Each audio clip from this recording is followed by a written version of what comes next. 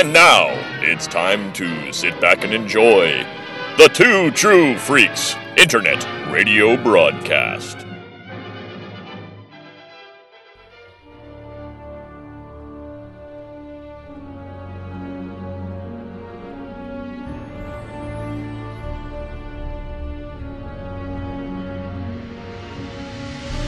Red alert!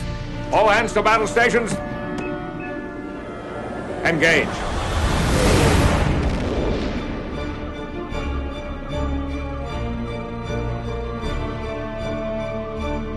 Captain Picard is a pain, isn't he? Interesting.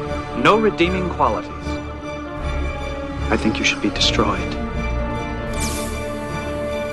The great Captain Picard of Starfleet falls to Earth.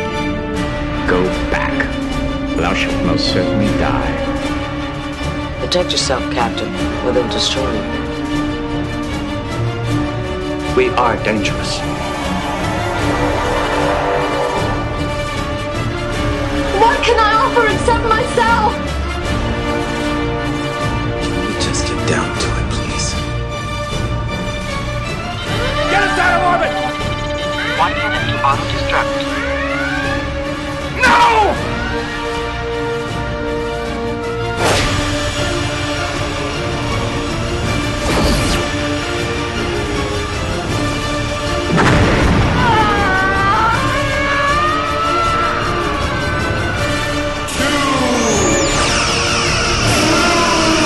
Shut up, Wesley.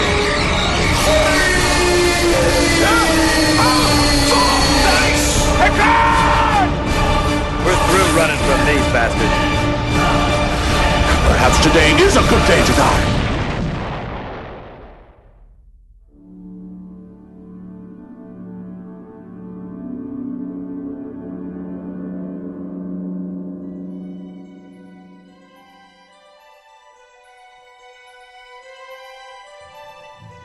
Hello and welcome to Star Trek Monthly Monday number 62. This is the Next Generation edition.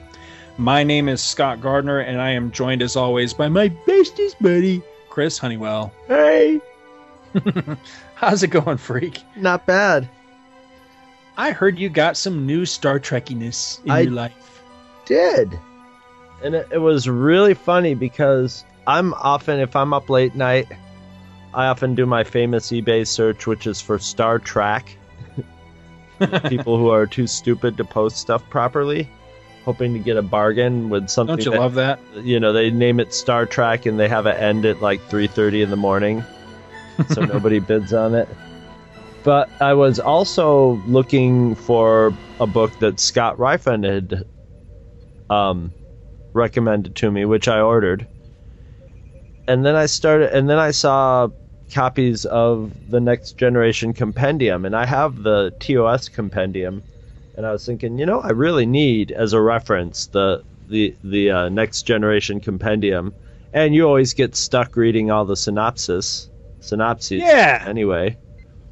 So yeah, but that's not so bad because I always end up doing the synopses for the comics. So tell me which one you'd rather have. So I was like, maybe I could find a cheap copy of this on eBay. And I was looking around, and I was finding them for like $5-6. I'm like, that's not so bad. And then something inside me told me, little voice inside me that sounded just like Jiminy Cricket said, just wait. You'll find it cheaper at like a garage sale or something. And wouldn't you know it, like 2 or 3 days later, I was at a secondhand bookstore, $2. So wow, I have you got a steal because that book retails what, like $20 or better? Let's see what it says on here. Where does it say? Yeah, $14 for whenever this came out. I'm assuming this came out like around the turn of the century, right? 92. Yeah. Wow. So, $2. Yeah. That's a steal. I tell you, one place that you can find a lot of cheap Trek books, people, is haunt your Salvation Armies and your Goodwill stores. You will find all kinds of... It wasn't actually in a secondhand bookstore. It was in Savers, which is sort of a chain version of a Salvation Army or something like that. And most of the stuff there was really expensive for what it was. You know, like most places like that, it's like 50 cents a paperback, $1 a hardcover. And here, everything was starting at like $2, you know. Mm-hmm. But when you find something like this, okay, $2, no problem. So you really had, but people, there's a lot of times people will have a whole collection of Star Trek books and they'll end up in these, you know, they'll want to get rid of them. Maybe they just put them on their Kindle or something, and all of a sudden they're up there for the cheap. And I've been noticing I don't know if it's something that's regional here or something, but there's a bunch of used bookstores that are on a sort of network of used bookstores. So if you need like a certain Star Trek book in a series or something, you can go there and they'll go through the network and have it sent to their store. So that's always something to ask about. But yeah, the used bookstores always have usually have a really prolific Star Wars and Star Trek section in them. Mm-hmm. Yeah, I was in our local, I'm not sure what that is. It's either a Salvation Army or a Goodwill, I'm not sure, but it's not too far from us. I was in there a couple weeks ago, and they had a ton of Star Trek books in there, but I think I already had everything that they had, but I mean, you can always find them like super cheap. They're usually like between 50 cents and $1 for, you know, anything from novels to, you know, some of this research, you know, they're like the research style books or what. Just, yeah. Because so many people in recent years have dumped their Star Trek collections at these places. It's kind of sad, but at the same rate, you know, if you're collecting yourself, then it's a great way to pick them up on the cheap. Yeah. Unfortunately, I think that means that they're not worth a hell of a lot anymore. So no, well, that's the thing is, I'm not looking for them anyway for value. That's why I don't pick up a lot of the novels, because I know I probably won't read them. And if it does get to a point where it's like, okay, I want to really read this series of novels, I know I'll be able to find them pretty easily, you know. Mm-hmm. But when I see something like The Making of Trouble with Tribbles, I'll scuffle it up because I'll get right to that. And and it's easier to deal with the ones that are just reference ones, because there's a lot less of them than the novels. The novels are just, it's like Doctor Who novels. There's just so many of them. So many novels. But that's basically all I've got for TNG. It's a rare month when I do have something. Well, a lot of what I got that was TNG related, if you listen to our TOS episode for this month, I talk about it over there. I got a giant stack of comics from our buddy Dr. Bill Robinson, but you can hear me talk about all of that on TOS, so go listen to that if you're curious what comics I got. We do have feedback, which is awesome. And right off the bat, looking at the dates on some of these, this actually solves a bit of a mystery, because the first two I'm going to read here are from our buddy Mike Lacroix. And Mike is the host of the Canadian Military History Podcast. And not only have I gotten emails from him in the past saying, dude, I wrote into the show and I never heard my emails read on the air, but I actually had the pleasure of meeting Mike in person.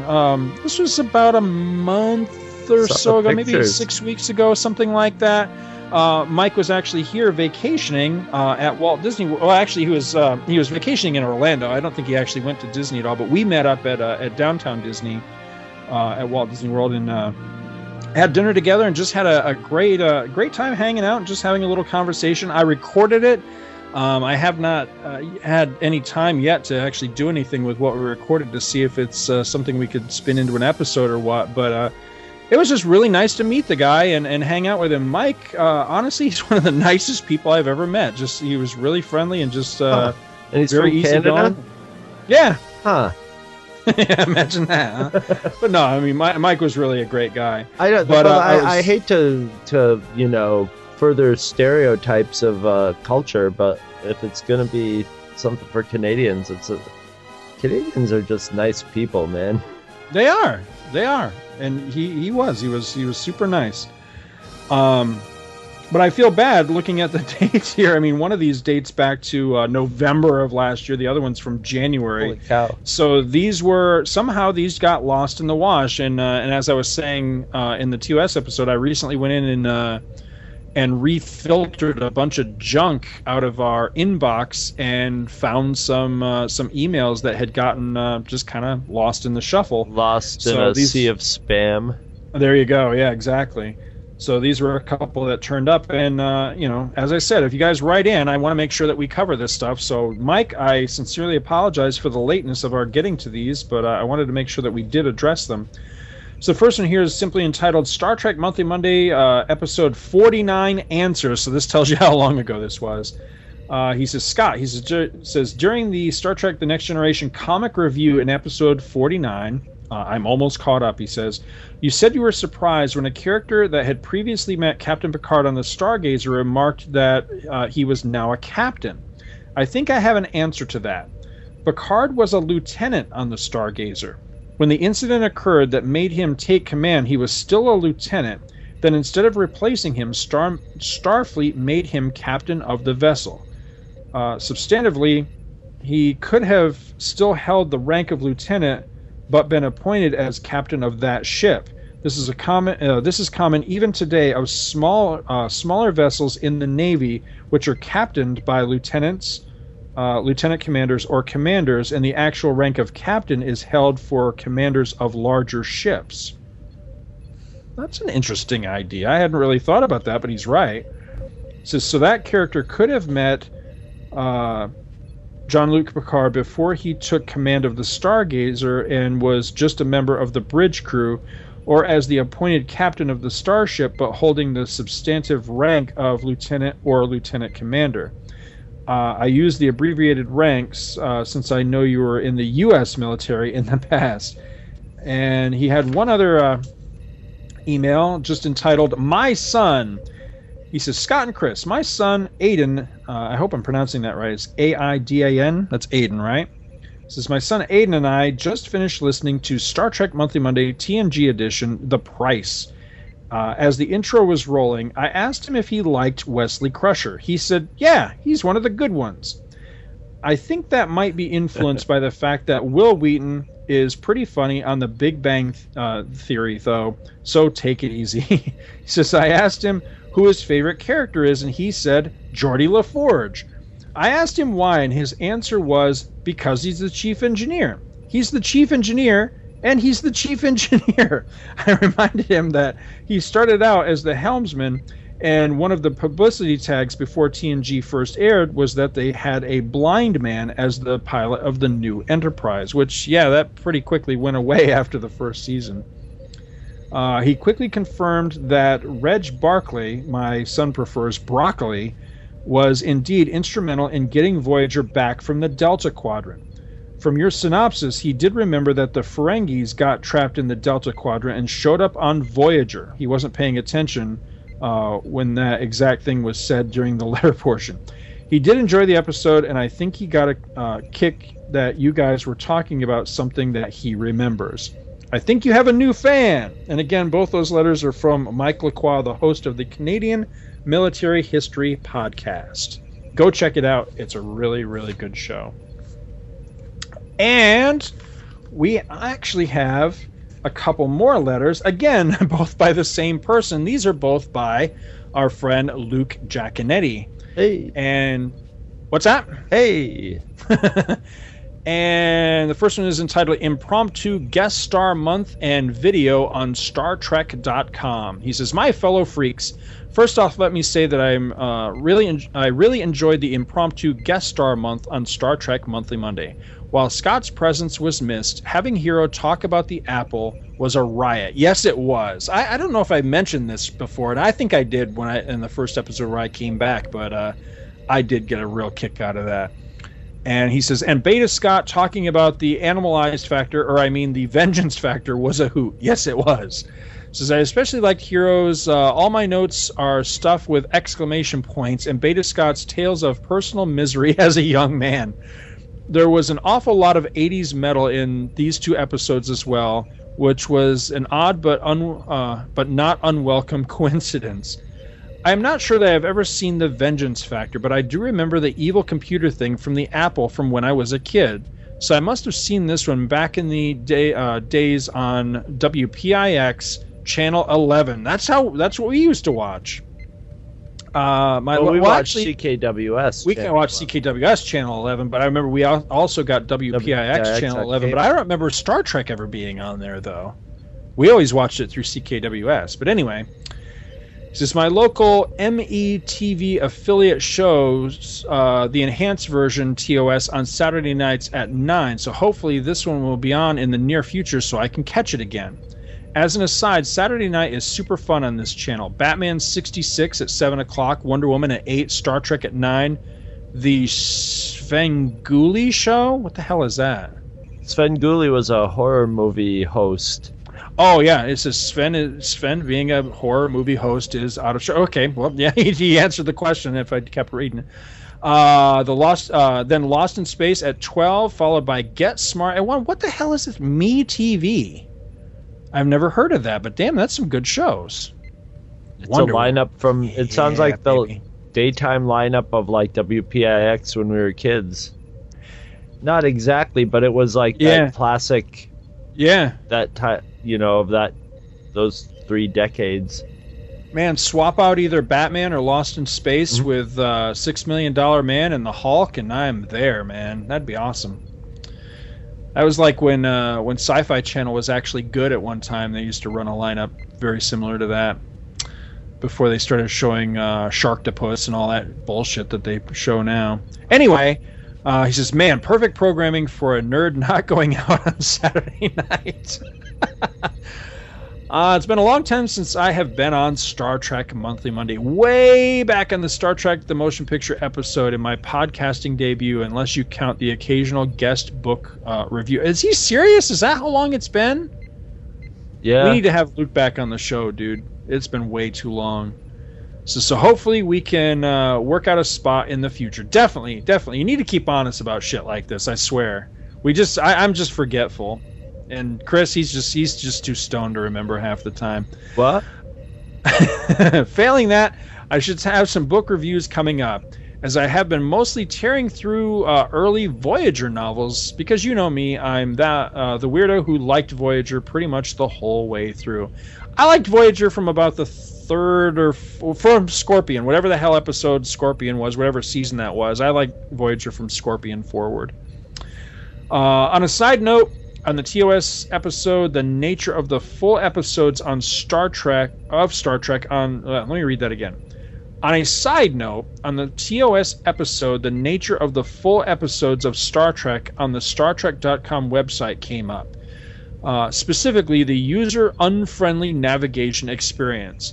I have found a way to make the site much easier to use. On the videos page, near the top, there is a drop-down menu labeled Channels. On this menu, there is TOS, TNG, Voyager, etc. Once you choose the channel, it lists the shows in the much nicer episode number order. You can then click on the View All link, and it will show you all the episodes for that show in episode number order. Much, much easier than have to do a Control F and searching for the title. Oddly, while the vast majority of the episodes are available for each show, for some reason there's several not available for each. TOS seems to be the worst in this respect, as there are a total of 61 videos available versus the 79 episodes. For reference, TNG had 176 videos versus 178 episodes, so pretty much full coverage.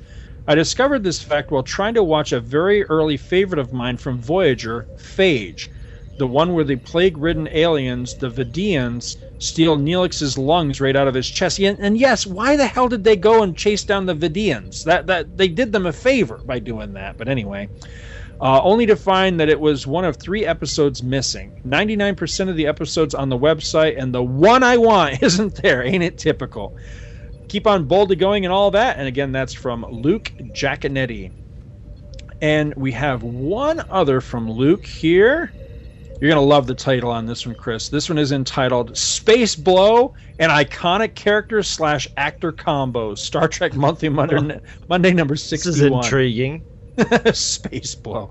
So Scott and Chris, I was driving back from Alabama on business last week and finally got a chance to listen to Star Trek Monthly Monday number 61 and wanted to provide a few comments. First off, you guys pondered what would happen if you tried to use the replicator to replicate some space blow. Oh, that might have been me, yeah. I think we all know that the replicator would respond with something like, there are 679 varieties of space blow available. Romulan White, Bullion Style, Sleepy Time, Rim Shot, and Dorian Brain Scrambler. Ooh. Secondly, Greg Kirkman made a point in an email regarding the TOS cast being so tied to their original performers that it was not really feasible to recast them. He specifically made the point that the Star Trek characters were not like James Bond or Batman in this way. Greg has touched on the topic, which I have seen discussed previously, usually using the term iconic to describe the character / actor combination. In this case, I think that the Star Trek characters being introduced to the world as characters portrayed by actors is what separates them from characters who debuted in printed form, be it prose or illustrated way. You know, I'm going to stop right here just to say that this actually occurred to me the other day. Just one of those things that popped in my head out of the blue. Right, James Bond was a book first. Yeah, I came to the same conclusion myself because I think what it was is I was trying to think, why do I feel that way with some characters, like, say, Star Trek, and I don't feel that way with other characters like, say, I don't know, Superman or James Bond or Batman or something, the Lone Ranger. And it's because, exactly what Luke's saying here, that if the character existed first, then you kind of have, you're already used to, you already have your mental image, and then actor X steps into that role. But with something like, say, Star Trek, you know, the first time Kirk walked out, or Shatner walked out, there's Kirk right there. So instantly, that is now that person. You know, that Kirk didn't exist in a book or a comic or something beforehand. He existed, you know, whole cloth the first time we saw him in a Star Trek episode. And I think that's the difference. And when the portrayal, after a time, reaches that, you know, again, quote unquote, iconic level, then yeah, recasting becomes a very dubious proposition. And, you know, for some people, you know, it worked because, you know, you don't seem terribly fazed by the recasting with New Trek, whereas other people, it can be a deal breaker. And it is for me, because while most of the recastings in New Trek, I looked at and thought, you know, okay, whatever.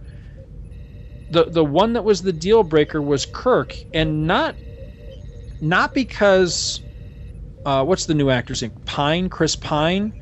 Not because he failed in any way. It's because I think Chris Pine is in a no-win situation. Whereas if he does his own thing and does his interpretation of Kirk, then he's accused of not nailing the character. If he nails the character and does Shatner as Kirk, then he gets criticized for doing Shatner's Kirk and not doing his own interpretation. So he's in a complete no-win situation. And in situations like that, I question whether you should even try. You know what I mean? So that was the point I was trying to make before, and I'm not sure if I really was successful in trying to make that point. Anyway, back into Luke's email here. He says, when Ian Fleming wrote Casino Royale, James Bond looked however our mind's eye wanted him to look based on Fleming's description.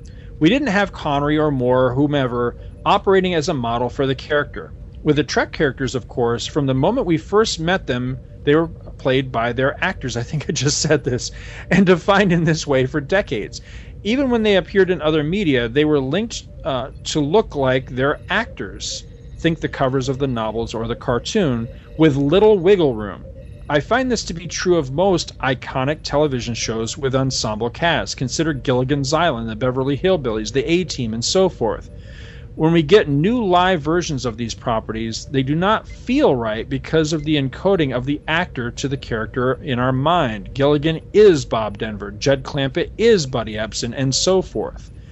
The other side of the coin is the concept that the TOS characters, especially Kirk and Spock, have transcended their origins and now belong to the popular culture at large, similar to characters such as Sherlock Holmes, Dracula, Tarzan, the aforementioned James Bond, and so forth.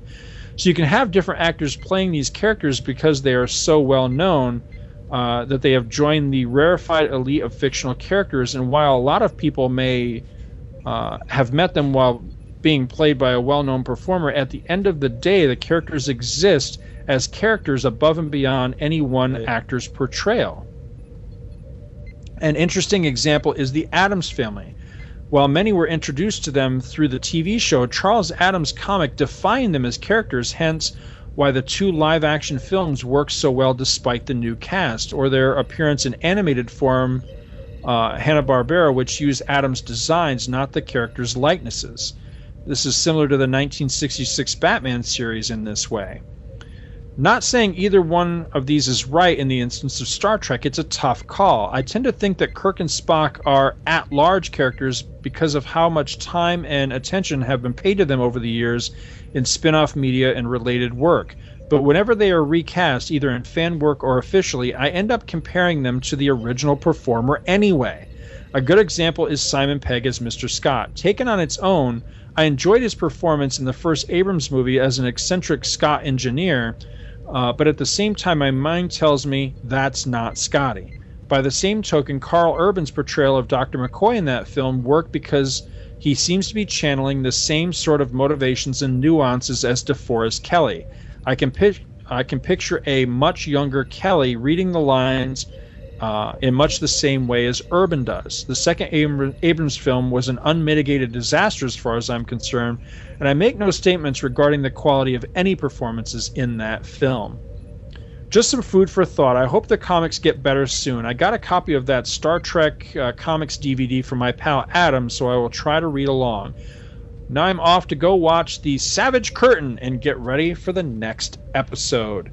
Thanks, and again, both those letters are from Luke Giaconetti, the host of the Earth Destruction Directive. If you're not listening to it, you need to be, especially with the new Godzilla. Oh yeah, because I'm sure he's got opinions on that. We're gearing into the Godzilla time. I cannot wait for that movie. I hope I'm not getting myself too psyched up, but I'm really excited for that. On that subject, we can go possibly tease this for Luke if he hasn't heard. Have we decided what we're doing for Commentary Monthly Monday? Are we doing the film I think we're doing? Mm-hmm. All right, Luke, here you go, buddy. 2 words. Godzilla 98. 2 more words. Matthew Broderick. So Luke is either going, oh yes, or oh no, one of the two. I'm not sure which. I'm not sure what his opinion is on that. I tend to think he probably is not keen on it like most everybody else in the known universe, but you never know. He might dig it. One way or the other, it should be fun. But that's all I got as far as this is weird. Email. On that email from Luke, there's this attachment. Uh-huh. I just opened it up and it turned on the Star Trek computer, and now hang on a second, things are getting weird.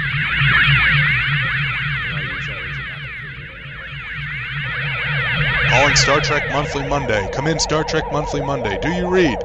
This is Associate Freak Luke Giaconetti contacting you from the Delta Quadrant. Hey everybody, Luke Giaconetti here. You might know me from such podcasts as The Vault of Startling Monster Horror Tales of Terror or Earth Destruction Directive right here on the Two True Freaks Internet Radio Network. But you might not know that I'm also a big Star Trek fan. I've only been on Star Trek Monthly Monday one time. Well, technically 2 times. I was on the Star Trek The Motion Picture episode in my podcast debut, and I believe I've done a guest book review previously for a Star Trek The Original Series book. Now, I'm a weirdo in that I liked Star Trek Voyager right from the start. And going back lately, I've decided, you know what, I'm going to try and read all these Star Trek Voyager books. They're pretty easy to come by. I've got a lot of great used bookstores here in the upstate of South Carolina that have tons and tons of Star Trek books. I figured, you know what the heck. And so I'm going to start right at the beginning. Here's my take on Caretaker by L.A. Graff. And L.A. Graff is a pseudonym which stands for Let's All Get Rich and Famous for the authors Julia Ecklar and Karen Rose Curzon, who have written several Star Trek novels together under this alias across various different series. Now, this is Pocket Books Voyager number 1. Other episode adaptions in this series, which included Flashback, Day of Honor, Equinox, and Endgame, were not numbered. This is very typical of how Pocket handled numbered books in their Star Trek series, and it makes sense. But in this case, the pilot is numbered just because it's so crucially tied to the entire series setup. This is a little bit different than Next Generation or Deep Space Nine, where the pilot is not super crucial, where it does introduce the characters, but in Voyager, you need the pilot to explain the entire setting. So, the plot is the same as the episode. While investigating a Maquis ship, which has disappeared into the rough patch of space known as the Badlands, the Federation ship Voyager, captained by Captain Janeway, is transported to the Delta Quadrant, 75,000 light-years away, by the mysterious being called the Caretaker. The crew then comes into conflict with the savage Kazon and encounters the benevolent and docile Ocampa while trying to figure out how to get home. I enjoyed this book. It offers a lot of insight into the characters. We really get into the heads of a few of them. Captain Janeway, of course, she being the main character of the series, that makes sense. But also Tom Paris, Tuvok, and Harry Kim get a good amount of exposition and character development. The Doctor also gets a few really good standout scenes. He doesn't have a whole lot to do in this, but we get introduced to him, and there's a couple of scenes narrated from his point of view, which are very interesting as he goes through his decision tracks, since he is a program, to how he's going to respond to situations. There's some interesting beats with secondary characters. Of course, this being the first installment of Voyager, there were several characters that were introduced kind of in a swerve, that, you know, we're introduced to a character who we assume is going to be our navigator, a character we assume is going to be our second in command, and they all end up dying. So some of those characters do get some nice little little beats as well, some little insight into their characters for as short as we get to know them. Captain Janeway herself comes off really well in this novel. She's depicted as being professional, foremost, and expects everyone else around her to be professional as well. And a nice thing, she doesn't tolerate people who think the rules don't apply to them. And this comes up a lot with her dealings with Tom Paris as well as with Neelix in the second half. But at the same time, Ecklar and Curzon do a good job of demonstrating that she recognizes that the situation is a strange one and requires, you know, awareness and flexibility. I also really like that here in the TNG era of Trek, her gender is a complete non-issue. It comes up in her personal aspects. You know, she talks about her boyfriend that she leaves behind and all that, but her being a female captain is a non-issue, which I always liked about Voyager. Tom Paris, he is one of the major point of view characters in this story, and it served really well by having his inner narration to add to the action. You know, Paris was a compelling character. He was a guy who was in prison and is bailed out of this just because he knows the Badlands and he's a good navigator and pilot. So that he gets thrown into this, it's a chance at redemption for him. So a lot of his inner monologue is very much, well, it doesn't matter what you do because you still got those people killed, and, you know, it's a lot of self-doubt as we see him, you know, kind of rise to the occasion in this, bizarre situation that the crew finds himself in. He's a lot of times remembered as just a snarky guy, but like I said, his redemptive arc in this story is really nice, and I'm hoping to see more of this redemptive arc as the series progresses. Harry Kim's naivete is put to good use as he's put into a real strange situation when he's with Torres in the Ocampa hospital. And it works because the reader's in the same scenario. We're not sure what's going on either, so having the guy who's the naive one makes sense. Tuvok gets to be the cool one, as usual, but again, as would become common for the series, he is paired up with Neelix for much good comic effect. Tuvok is cool. I don't care. There's some people out there that don't like Tuvok. They think he's boring. I think Tuvok is really interesting because he reminds me kind of like the Martian Manhunter. He's really stoic and really serious, but every now and again he gets a little bit of wry comedy in there just on the, under the surface. I like Tuvok. And I like Neelix, too, so pairing them up together is always fun. Neelix doesn't have a whole lot to do, but him and Kes are only introduced in the second half, and I'm sure we'll get more of them as the series progresses. Torres gets some to do with Harry. We get a lot of Harry Kim's responses to Torres.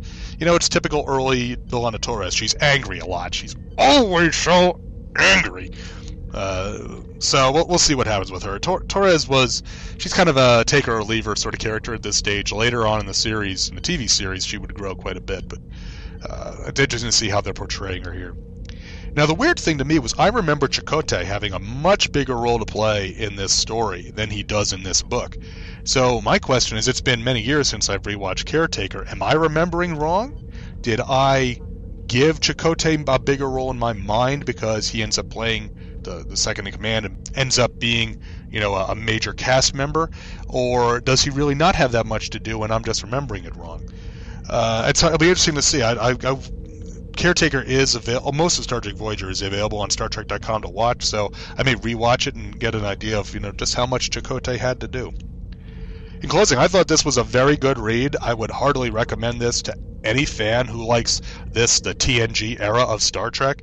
Even if you never warmed to Voyager, which a lot of people didn't, I'd recommend this book because you'd probably like it. I think it fleshes out a lot of the characters.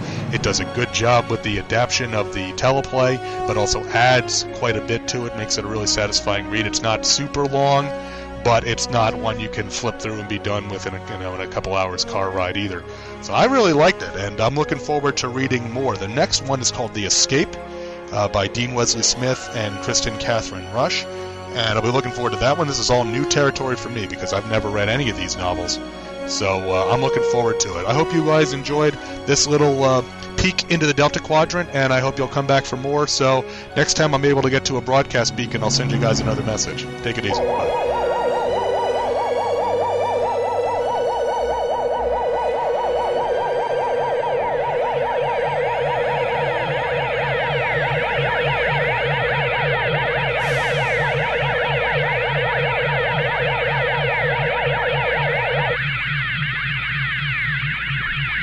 No, I don't know. It seems to be working again.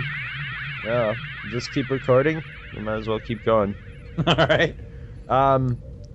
Yeah, I don't know. We had a little technical glitch there, so I'm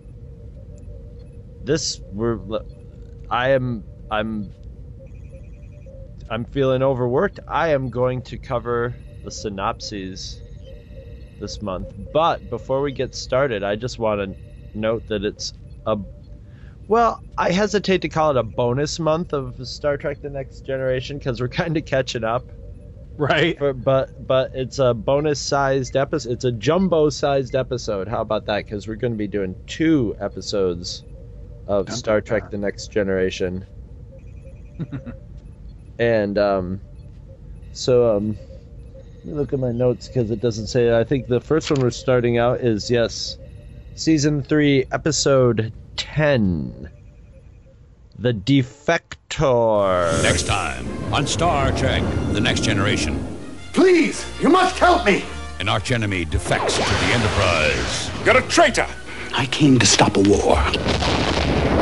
But can he save them from a death trap? You're a spy, aren't you? Or will he lure them into a full-scale massacre? Shall we die together? Find out on Star Trek The Next Generation. And this aired the week of January 1st, 1990. Directed by Robert Shearer and written by Ronald D. Moore. And I was accused of being a defector once. I didn't know what they were talking about. My brain's defector. So, okay. While fleeing his own people across the neutral zone in a small scout, a low-level Romulan tactical clerk asks for asylum, bringing with him shocking news. The Romulans plan to retake that buffer area after almost 200 years. Can Picard trust the Defector? A probe finds some cloak-like spatial disturbances at the Nelvana 3 site mentioned by Satal, the Defector. But this evidence of his good faith is fragile at best, certainly not reason enough to justify crossing the neutral zone and risking war. Then the lowly clerk reveals himself as the Romulan Admiral Jerok and provides Picard with defense and planning data he has seen.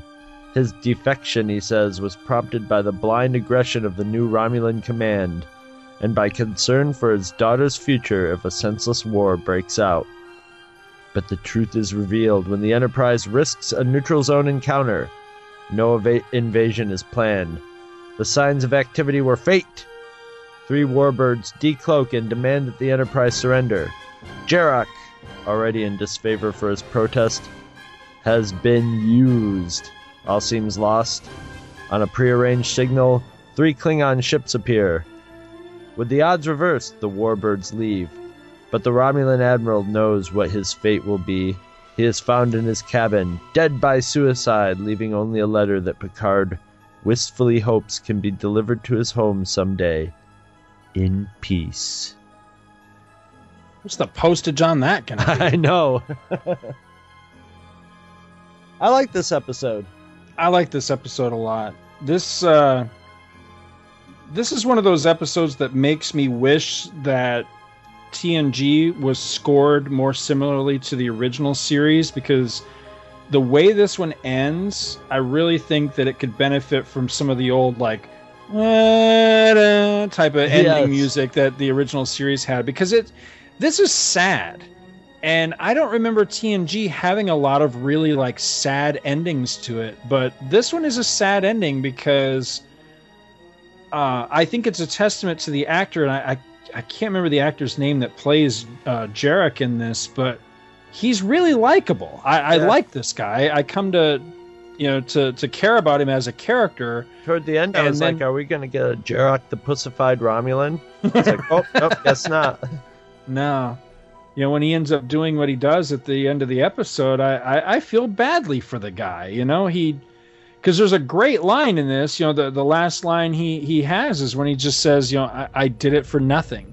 Yeah. And you realize that he threw away everything. He thought he was, assuring or at least trying to assure that his little girl would grow up and have a life and everything. So he was willing to sacrifice everything for that. But ultimately, that was what the Romulans were going to see if he was going to go weak and do the right thing. And when he did, it was just a test.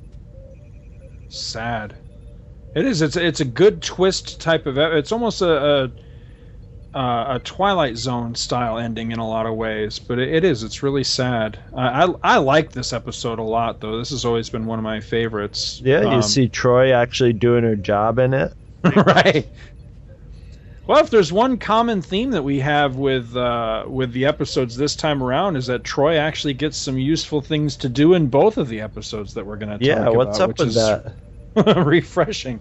There's one other common thing that makes these episodes both really awesome too, is that there's no Wesley Crusher in either one of them. Oh, that's right. Not even a cameo. I love it, or at least I don't think so. Anyway, I don't think there's one of Wesley in this one. I know he doesn't have anything important to do in it, but what do you got for notes on this one?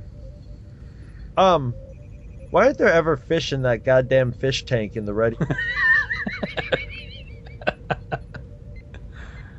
That's a good question. Maybe they keep dying or something. They're probably in there. They're just floating at the top. It's the most boring Deckard fish tank ever. I have. He is. He has a fish in there, because I can remember when. This is here's a weird thing. One of the things that helped get me into TNG was when I was working at. You remember the Salmon Run Mall, right, in Watertown? Yeah. So I was working at the Salmon Run Mall. This was after I got out of the service. I was working at the mall, and I typically would work nights, so I would get home late at night, and I would get home just in time for Star Trek to be on. But Star Trek, for some reason, was on after Next Gen. So typically I would sit through Next Gen in order to watch a classic episode of Star Trek. And just through that process of sitting through Next Gen, I started to kind of get hooked on it. And this was at a time when, you know, I had a long-standing prejudice against the show. It wasn't Kirk, so I didn't give a shit about it. But I started watching it. And then I was working at the mall, and you remember in the 90s when trading cards had kind of a resurgence there for a while?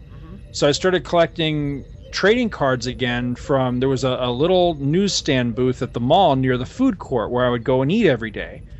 And I started collecting, they had X-Men cards. I think they were all Jim Lee X-Men cards. I was collecting X-Men cards, and then they came out with that first really nice set of Star Trek The Next Generation cards. And they were not the Topps ones. This was a different company, but they were blue border. They were really nice, high definition pictures and everything. Really nice cards. And I remember one of the first ones I got was a card about Picard's goddamn fish. That's what made me think about this, is when you said about the fish. And so he, according to that card, he did actually have a fish in that tank. And I want to say the fish's name was like Livingston or something like that. I can't believe I remember this. I'm going to look that up to see if I'm right on that. But I think that fish actually had a name. But it's funny because I learned that from the card, but I can't remember an actual episode where you actually really do see a fish in the tank. So that's just bizarre. But I've got to look that up to see if I'm actually right on that. You go ahead with more notes, and I'll look that up. This is really embarrassing, but I have a note here that I don't remember what the hell I was talking about. It says, is that Picard in the holodeck? You know what I'm talking about? Yes, I do know what you're talking about. I do too. It was... Well, at the beginning of the episode...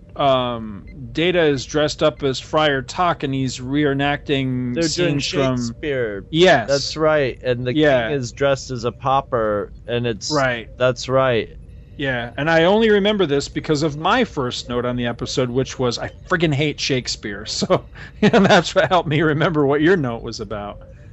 Because Picard has that ridiculous line about, Data, you're here to learn about the human condition, and there's no better way to do that than by studying Shakespeare. And I'm like, really? Seriously? I know you're a boring old. I got 2 words Picard, for you, Picard. Three's Company. Learn your Data. All right, here. Let's see. I think I found it. Okay, so listed on Memory Alpha. You put in the word Livingston, you get several different things. The very first one on the list, Livingston, the lionfish in Captain Picard's ready room. I cannot believe I remember that. Livingston must have gone belly up or something. Yeah, I can't recall an episode, because I remember there's even episodes where like people would walk over to the aquarium and like peer into it and stuff, but I can't remember actually seeing a fish in the fish tank. There's all that crap in there. Yeah, it's obviously a fish tank. Maybe it's hiding. Maybe it's shy. Space fish tank. I guess you can't just, like, get a new... If Livingston went belly up, you guess you can't just get a new fish, like, out of the replicator or something like that, so... No, it can't recreate... But I don't ever remember the very special episode of Star Trek where Livingston bit it either. All right, we're gonna have to we'll have to keep a watch for this, but Livingston has his own page on Memory Alpha. This is ridiculous. Jesus. One of the pictures is Hugh looking into the fish tank, and he's looking right at the fish. So when we get to Iborg, we're gonna have to make a note to watch for that moment to see, do we actually see the damn fish in there. But the thing is, he's a lionfish, and lionfish are those weird kind of spiny fish that actually look like, you know, like a backgroundish part of the landscape in a fish tank anyway. So it would be hard on crappy old VHS video to see it with any definition anyway, so. But yeah, according to this, there's several episodes where you can see him. I just don't recall having seen him. I wish he would have been a space fish. Space fish. From some space planet. But really, I did not have a lot of notes for this show because, once again, it was one of those good ones where it was like, I don't really have a lot to call out for this. I thought it was really questionable that a Romulan, like when the Romulan would start saying stuff like that he was doing it for the children. Right. I would be very skeptical of that. But then again, they were very skeptical. I wish there had been more Romulan episodes. I mean, there actually were quite a few TNG episodes involving the Romulans, and one of my absolute favorite Star Trek episodes of all time is an early episode of Voyager with a Romulan in it.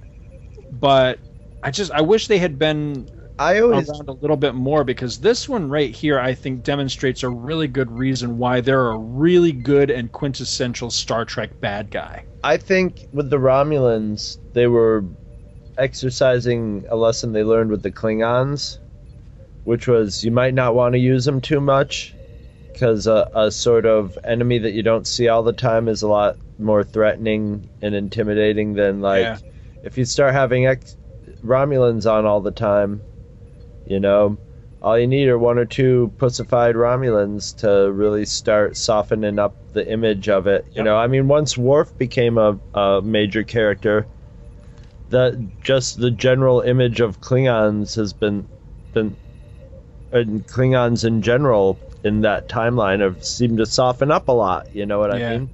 Well, that was a lesson that they seemed to forget in later iterations of Star Trek. Once they started having the Borg on like every friggin' episode of every iteration of Star Trek, they lost their teeth too, because by the end of the original incarnation of Star Trek, before they rebooted, the Borg had just they'd gone from being like this, ooh, the Borg, to like, oh god, the Borg again. Yep, every story. Yeah, which is a real shame. I didn't have much on this one either. I had a couple other quick notes. I made note of the fire in the Shakespeare scene at the very beginning of the episode. There's a point where either Picard or Data tells the computer to stop the program, yet the fire stays there and continues to crackle. Now, I know that that's kind of a nitpick, but if this is all being created by the computer, then is the fire an actual real fire and that's why it continues to crackle? I hope not. Or is it being, is it entirely generated by the computer, in which case when one of them tells the computer to freeze the program, the fire should freeze too, right? Kind of like stopping a movie, right? Yeah. Oh, 100%. So they're probably it just being cheap on the special effects. That's all my I could thought. think of. That's my thought as well, is that they're thinking, nobody's going to call us on the flame. But if it's in the holodeck, again, unless the computer generated an actual real fire and then everything else around it is holograms or whatever, I don't know. I tend to lean... It shouldn't be a hard special effect to do. You just put the fire out and then composite a still frame of flame over it, Right. So I don't. The problem is that usually when they do the whole freeze program thing, you can tell by the actors in the scene that they haven't usually actually freeze framed anything, because the actors continue to do that kind of wobble that they do when you're trying to hold the position. Like the end of that Police Squad TV show where everybody would go ha ha ha and freeze, right. And you'd see something fall in the background. Yep. But it was just one of those things I caught that kind of bugged me a little bit. One of my biggest notes on this one is finally some action. Jesus, it's about time. I mean, we get some really good, the Romulan ship flying in, shooting at the little ship and stuff like this. Just some things going on for a change, more than just talk. And lastly, I thought you'd get a kick out of the fact that the planet Nelvana 3 is actually named after that Canadian cartoon group, Nelvana, which I thought was interesting. Something I read on the net somewhere. But yeah, that's all I really have on this. It always pains me when there's an episode I really, really like and I just don't have that much to say about it. I mean, but there's only so many ways you can say, yeah, I like that. But I like this episode a lot. This one's high on my list of episodes of TNG that I really think are great episodes. And it's sad. It makes me cry. I miss J-Rock. All right. Coming soon on Two True Freaks. Beware the beast man. A month-long celebration. For he is the devil's pawn. Of one of the greatest science fiction series. Alone among God's primates. Of all time. He kills for sport, or lust, or greed. Covering all the films. Let him not breed in great numbers, for he will make a desert of his home and yours. All the comic books. Shun him. The toys. Drive him back into his jungle lair. The entire phenomenon that was. For he is the harbinger of death. The Planet of the Apes. Planet of the Apes, a month-long event, coming soon, only at twotruefreaks.com.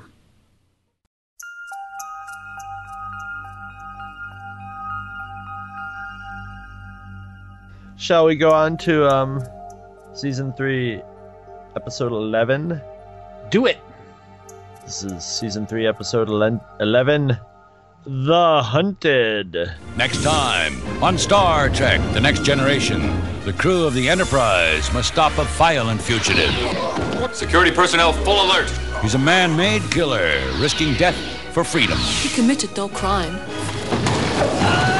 He's been programmed to be the perfect soldier. Now, the only escape is to destroy everything in his path. On Star Trek, The Next Generation. Aired the week of January 8th, 1990. Directed by Cliff Bowl and written by Robin Bernheim. He's the inventor of the bowl cut, right? I think so. And Robin Bernheim probably had one of those Robin Hood haircuts. All right. The Enterprise is relaying reports to back up Angosia 3's application to join the Federation when it stumbles across an ugly skeleton in the planet's closet. The treatment of its war veterans. A tenaciously cunning escapee from a lunar prison colony turns out to be Roga Danar, one of the top soldiers for the victorious planet in the Tarzian War. Now branded a murderer by the Angosians, he turns out to be a patriot who is turned into a killing machine by his government through biochemical and mind control. No! No mind control! Warned to shy away from this internal affair, Picard learns from Prime Minister Nayrak that the prison was constructed as a colony for those super soldiers who could not readapt to peacetime civilian life. Picard's hands are tied, and he's about to hand Danar over to the Angosians when the soldier escapes from a transporter beam, beginning a chase that ends when he commandeers a police vessel. From there, Danar attacks the prison, setting free his fellow veterans to march on Nayrak's government and demand treatment. Held at gunpoint, the dour Nayrak asks for help, but is shocked when Picard beams up, agreeing that the debate is an internal matter. If Nayrak's rule survives, Picard says, Angosia will be a welcome addition to the UFP. If not, they can just F.O. I have a much better name for this episode than The Hunted. I think it should be called Space Pricks Get No Help. I was gonna call it Space Rambo. Space Rambo, I like that. First Blood Part 2. How about this? That'll do, Space Rambo. That'll do. Yes, James Cromwell in the first of actually many appearances that he had on Star Trek, because I tend to always think of him, of course, as Zefram Cochrane, as the shitty version of Zefram Cochrane in First Contact, but he was actually in several Star Trek episodes across a couple of different series, as I recall. And I'm pretty sure this is the first time he appears. Also, I think that this is the first appearance, or at least an early appearance. It may not be the very first one. I may have missed it popping up in an earlier episode. But the matte painting right at the very beginning of this episode, we are going to see that matte painting again over and over. Again and again and again, because they get a lot of friggin' mileage out of that matte painting at the beginning of the episode. But I like this one up to a point. And mostly I like the beginning of it, where it's just it's the big actioner, the big chase scene and everything, where they're trying to hunt down Denar on the ship and everything. It's pretty exciting there for a while. I think Worf puts in a really poor showing in this episode because he repeatedly gets his ass kicked by Denar, which is just amusing on so many levels. Well, this guy's like, what's his name? Jason Bourne, right? Oh, he's a mind-controlled super soldier. So he's really just a normal guy. But once you trigger him into action, he's kind of unstoppable, right? And that was the main appealing thing for me with this episode. I love James Cromwell as an actor, but he doesn't get a lot to do in this. But what turned out to be the main appeal was watching him outsmart everybody, right? 2 or 3 steps ahead of everybody. Like when Data was told him how he figured out how he caught him in the beginning, I was like, that's the dumbest move ever, Data. Yep. Because now he's just, he's learned and is going to adapt from there. And he did. He just constantly turned the situation to his favor, no matter what. The guy wrestled his way out of a transporter beam, which is just stupid. Yes, and caused havoc. But either way, Picard after a while just pretty much was acknowledging the fact that hey, we're not going to win with this guy. This guy's made to destroy us, and if we keep fighting him, we're going to destroy him. And if we stop fighting him, he'll stop trying to destroy us. So we're out of here. Which was a very logical decision. And I like that he just was sort of like, all right, buddy, you're on your own, Especially, I would have been a little pissed off if I was Picard that they pawned this guy off on him, the guy who could have possibly destroyed the Enterprise if they dealt with it incorrectly. Like I said, I enjoy this one up to a point. It's really the ending of this one that bothers me on a lot of levels. Because for one thing, they do just essentially decide, you know what, we're just going to leave now. And they just beam up, knowing full well that it's very likely that Denar and his people are going to kill everybody. They could just slaughter everyone, but it's hard to say because that's really not what they're made to do. They're not made to slaughter everybody, but if the government in charge decides that they're going to fight them, well then they will they're in a weird, they're in a very dangerous position. But Picard, hey, these guys aren't even in the Federation. These guys are applying, and right off the bat they didn't actually lie, but they were being manipulative with the Federation before they were even in, basically getting the Federation to do a little bit of dirty work for them without telling them what was up with it. So that's a strike against them. I mean, I don't know. I might rather deal with Denar than with Zefram Cochrane, because as long as he's not going to become like a Khan type character where he's like, let's take over the universe, or at least not as he's as his character is in this. He's more of like very dangerous if provoked, whereas the other guy's kind of Weasley, kind of evil for creating these guys and then putting them in prison. And that prison couldn't have been just like they sort of portrayed it as like, oh, they can go there in like a retirement home or something that they couldn't leave. But there's no way you could just keep these guys in some sort of pleasant retirement home. You'd have to keep them shackled to the wall probably, where they couldn't move their arms and legs. You'd have to have them Hannibal Lecter style, you know? So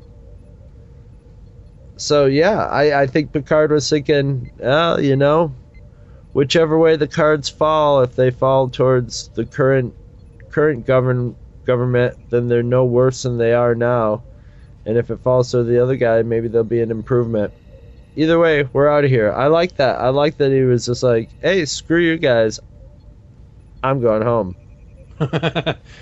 Well, you know, the other thing about that bugs me, though, is that in later episodes, and I think it's the two-parter with Spock, Picard kind of insults Kirk era, you know, the way they did things in Kirk era. As being sort of cowboy-like or something? That's exactly what he says. He calls it cowboy diplomacy. And he says something, because in that episode, we haven't gotten anywhere near that episode yet. But essentially, Spock goes to Romulus with his own mission, his own agenda. And he doesn't consult anybody. He doesn't go to the UFP. He doesn't get permission. He just goes and he just does it Kirk style. And Picard comes there basically because they're fearing that Spock has basically defected to the Romulan Empire. And Spock's like, no, don't worry about it. I got this under control. I'm not defecting or anything. You know, you can go home now. And Picard kind of jumps Spock's shit and says something about, with respect, Ambassador, you know, this isn't your time anymore. We don't take kindly to this cowboy diplomacy style in this day and age. Unless we do it ourselves. What the hell are you? Yeah, exactly. What do you call this? Is this not cowboy diplomacy right here? Well, screw you, assholes. I'm going to leave you here for the lynch mob that you deserve, and we're going to go ahead and beam back up to the ship. And I'm like, what? Wait, hey, if they can be space racists, they can be space hypocrites, too. Yeah, big time. And it's funny because these are the things that I didn't really catch watching this show, you know, when I discovered it back in the 90s. But watching it again now, man, there's a lot of episodes that I'm left with a very uncomfortable vibe that they're not as altruistic and wonderful and benevolent as they were kind of portrayed to be back when the series was new. Because you watch some of these episodes now, and Picard and you know, the morals and everything that they're supposed to be upholding and all don't quite ring 100% true all of the time. This is a perfect example of that. If they're, you know, supposed to be setting a better example and being the better people and everything, you don't leave, you know, these wussifists at the mercy of the killers at the end of the episode to face vigilante justice, because that's what's going to happen. They're going to slaughter these people. What are the alternatives? I think stay there and negotiate. That's what Picard does best, is talk your ear off. And, that's true. You know, want to have a conference about everything. Yeah. If I were in Picard's position, I would think every minute that I'm dealing with these people is another minute that my ship could get screwed up because of their antics. That's not what he's thinking at all. What he's thinking is that the more time I spend down here is the less time I got for Shakespeare with Data back on the holodeck. That's what he's thinking about. It's true. Some Earl Grey tea. It's just ridiculous. And of course, you know, we're never going to find out, because it's not like we're going to get a later episode going back to this planet and go, oh, yep, sure enough, Daynar's ruling the planet, and hey, whatever happened to the pig guy? Oh, well, yeah, we slaughtered all those guys. They've been dead for years. Yeah, you know what happens to Zephyrin Cochrane's at the end of the show. Yeah, little babe in reverse. That'll do, pig. That'll do. Next time you watch this one, and I'll throw this out for anybody in the listening audience that may not have watched this in preparation. When you do watch this one, watch for this part where, all right, so Daynar is leading them a merry chase all over the friggin' ship, right? And you can kind of see where Worf's getting a little bit fed up with this bullshit. Because every time he gets to where Danar was, Danar's like 15 decks away already.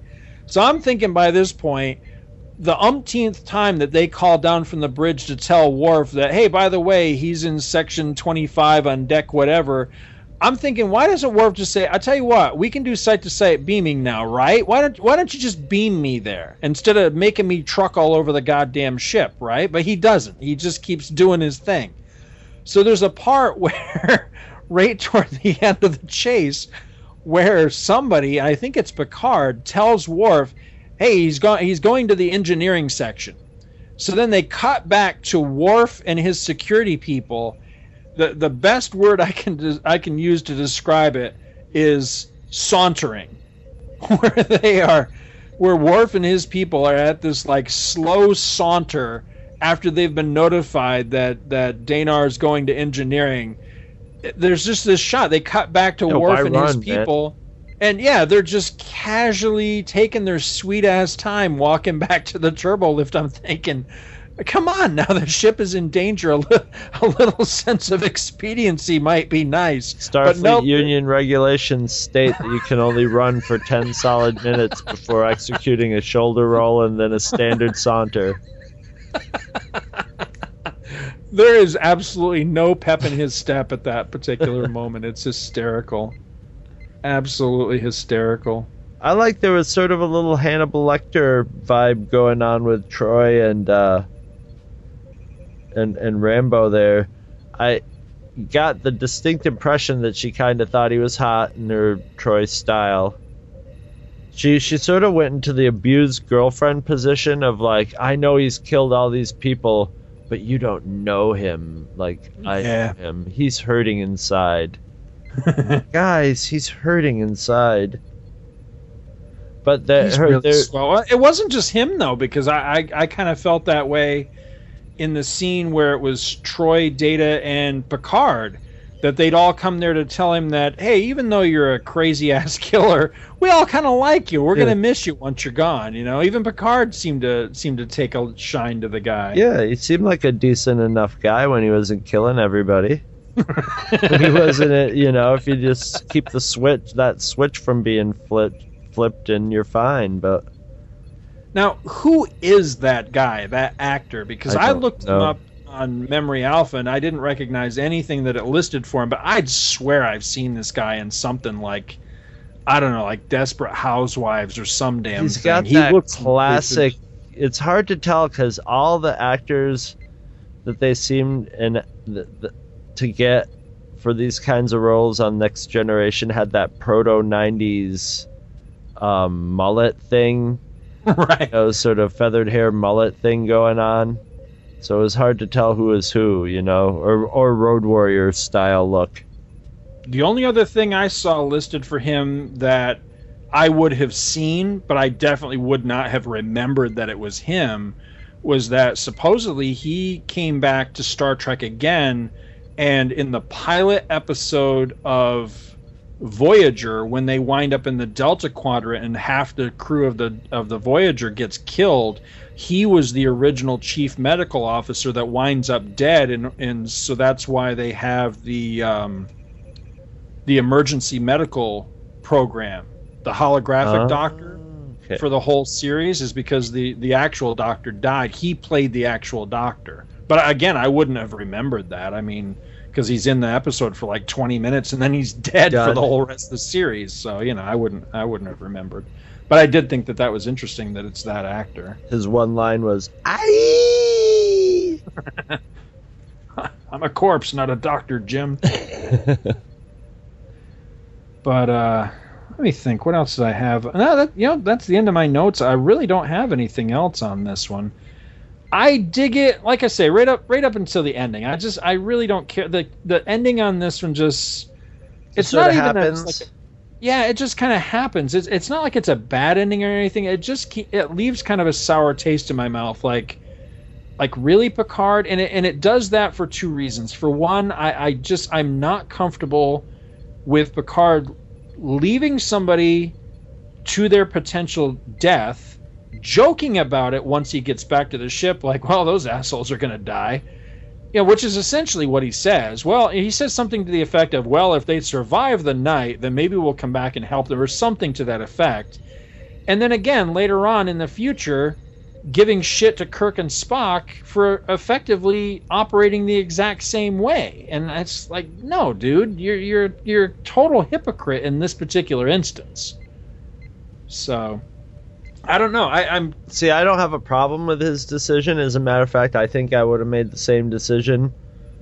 But I don't think it was a particularly dramatic way to end the show, and didn't the quote unquote lesson in the show was kind of like a Vietnam veterans one, where it's like, hey, you can't train these people to be killing machines and then discard them. You have to, be nice to the veterans. Right. Yeah, very, very Rambo-like story. It's someone that was made for war, and now the war's over and they're being ignored as a dirty little secret by the society, which, but that message isn't enhanced or underlined or given any new nuance by the ending of it. The ending is just a way out. Right. And I think maybe a lot of times these characters were being created maybe by the writers or maybe by the show as, potentially maybe this is someone we can bring back, a la, unfortunately, Harry Mudd or something like that. If this episode, rated really high, or they got a lot of fan letters for this guy, maybe they could have brought him back or whatever. So I think they would do a lot of stuff like this. It's not as much a character study of him, but he is sort of the main character in this episode, and if you view him as a protagonist, it's more fun because he's always got the upper hand in it. So yeah, I don't think they were interested in having a really good ending for it, which there's quite a few of these that just sort of end, but that became a sort of endearing thing to me upon when I first started watching this series, because I was like, yeah, sometimes life doesn't have a where everything comes to a perfect solution. Sometimes it just has a part where someone goes, you know what, screw it, I give up. You're an idiot, I quit. And I'm gonna go get drunk, and you guys can burn the whole place down if you want. And I'm okay with that. But I like this episode. I think it's not as good as the last episode. It's both of which are just good, solid next gen. We're really chugging along where there's not really, we haven't been running into ones that are clunkers. Of course, we just had 2 in a row here without Wesley Crusher, so not saying anything. See, it's funny that I feel the way I do about this ending, because I think one of the reasons I feel that way is because it's Picard. If it was someone else, like, say, the perfect example would be Captain Calhoun from those New Frontier books. Somebody like him, I could totally see saying, you know what, screw you people, I'm leaving, and if you die, you die. I really don't give a shit one way or the other. I could see him totally doing that, because that's his character. He's much more of a frontier style starship captain, but not Picard. Picard's usually the peacemaker, the let's talk our way out of this. Yeah, or but let's he's come been to leathering up a lot this season. He has, and I like that. And it is, again, once again, it's this is the road to the Picard that I like a lot better. So I don't know, maybe I should give him more slack with this one, but it just, in this particular instance, at this juncture with Picard, it seems a little out of character for him to act that way. I think, anyway. But again, I do dig the episode, but I agree with you. I don't think it's as good as the one that preceded it. Now I'm trying to remember what the hell is the next episode after this. Is this the one with the rebels there and the dude that thinks he's Space George Washington? Because for some reason I want to say that's the next one. Hang on, I closed my book on I can tell you in a second. It is called The High Ground. The High Ground, yeah. This is the one. Yeah, this is the one where Crusher winds up being taken hostage by these freedom fighter guys. That it's kind of a, it's one of those what do you call it? Analog episode where it's trying to draw a comparison with like terrorism and stuff. Okay, not a bad one.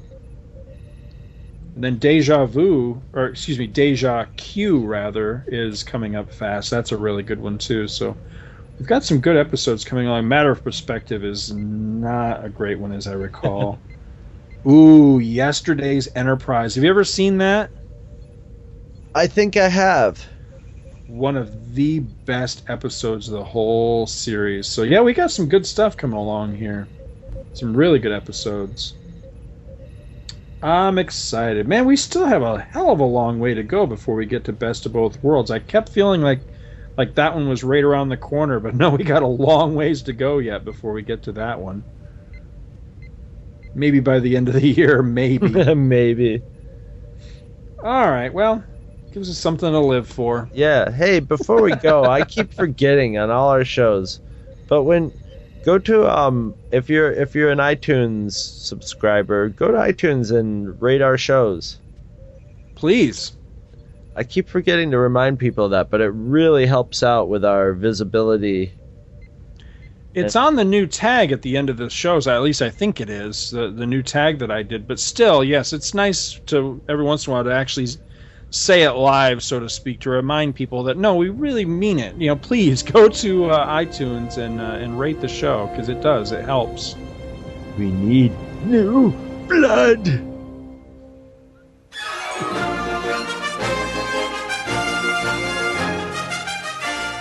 Visit our website at twotruefreaks.com.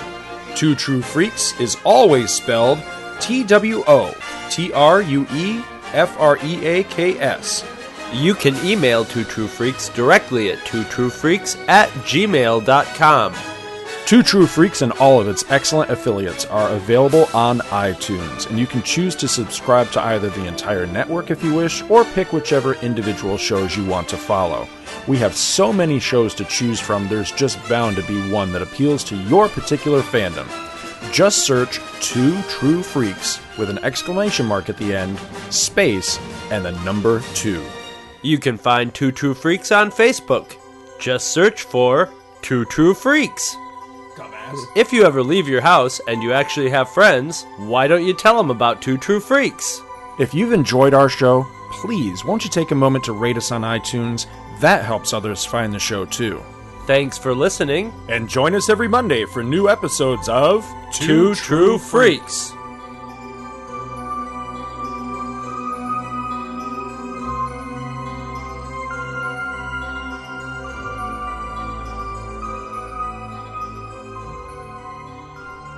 If you shop at Amazon.com, please consider using the link at twotruefreaks.com to shop there. If you use this link to go to Amazon and then you shop, Two True Freaks gets a little cut of what you buy, and it doesn't cost you anything extra. So you get to shop as usual and help out the Two True Freaks at the same time. Welcome to Amazon. I love you.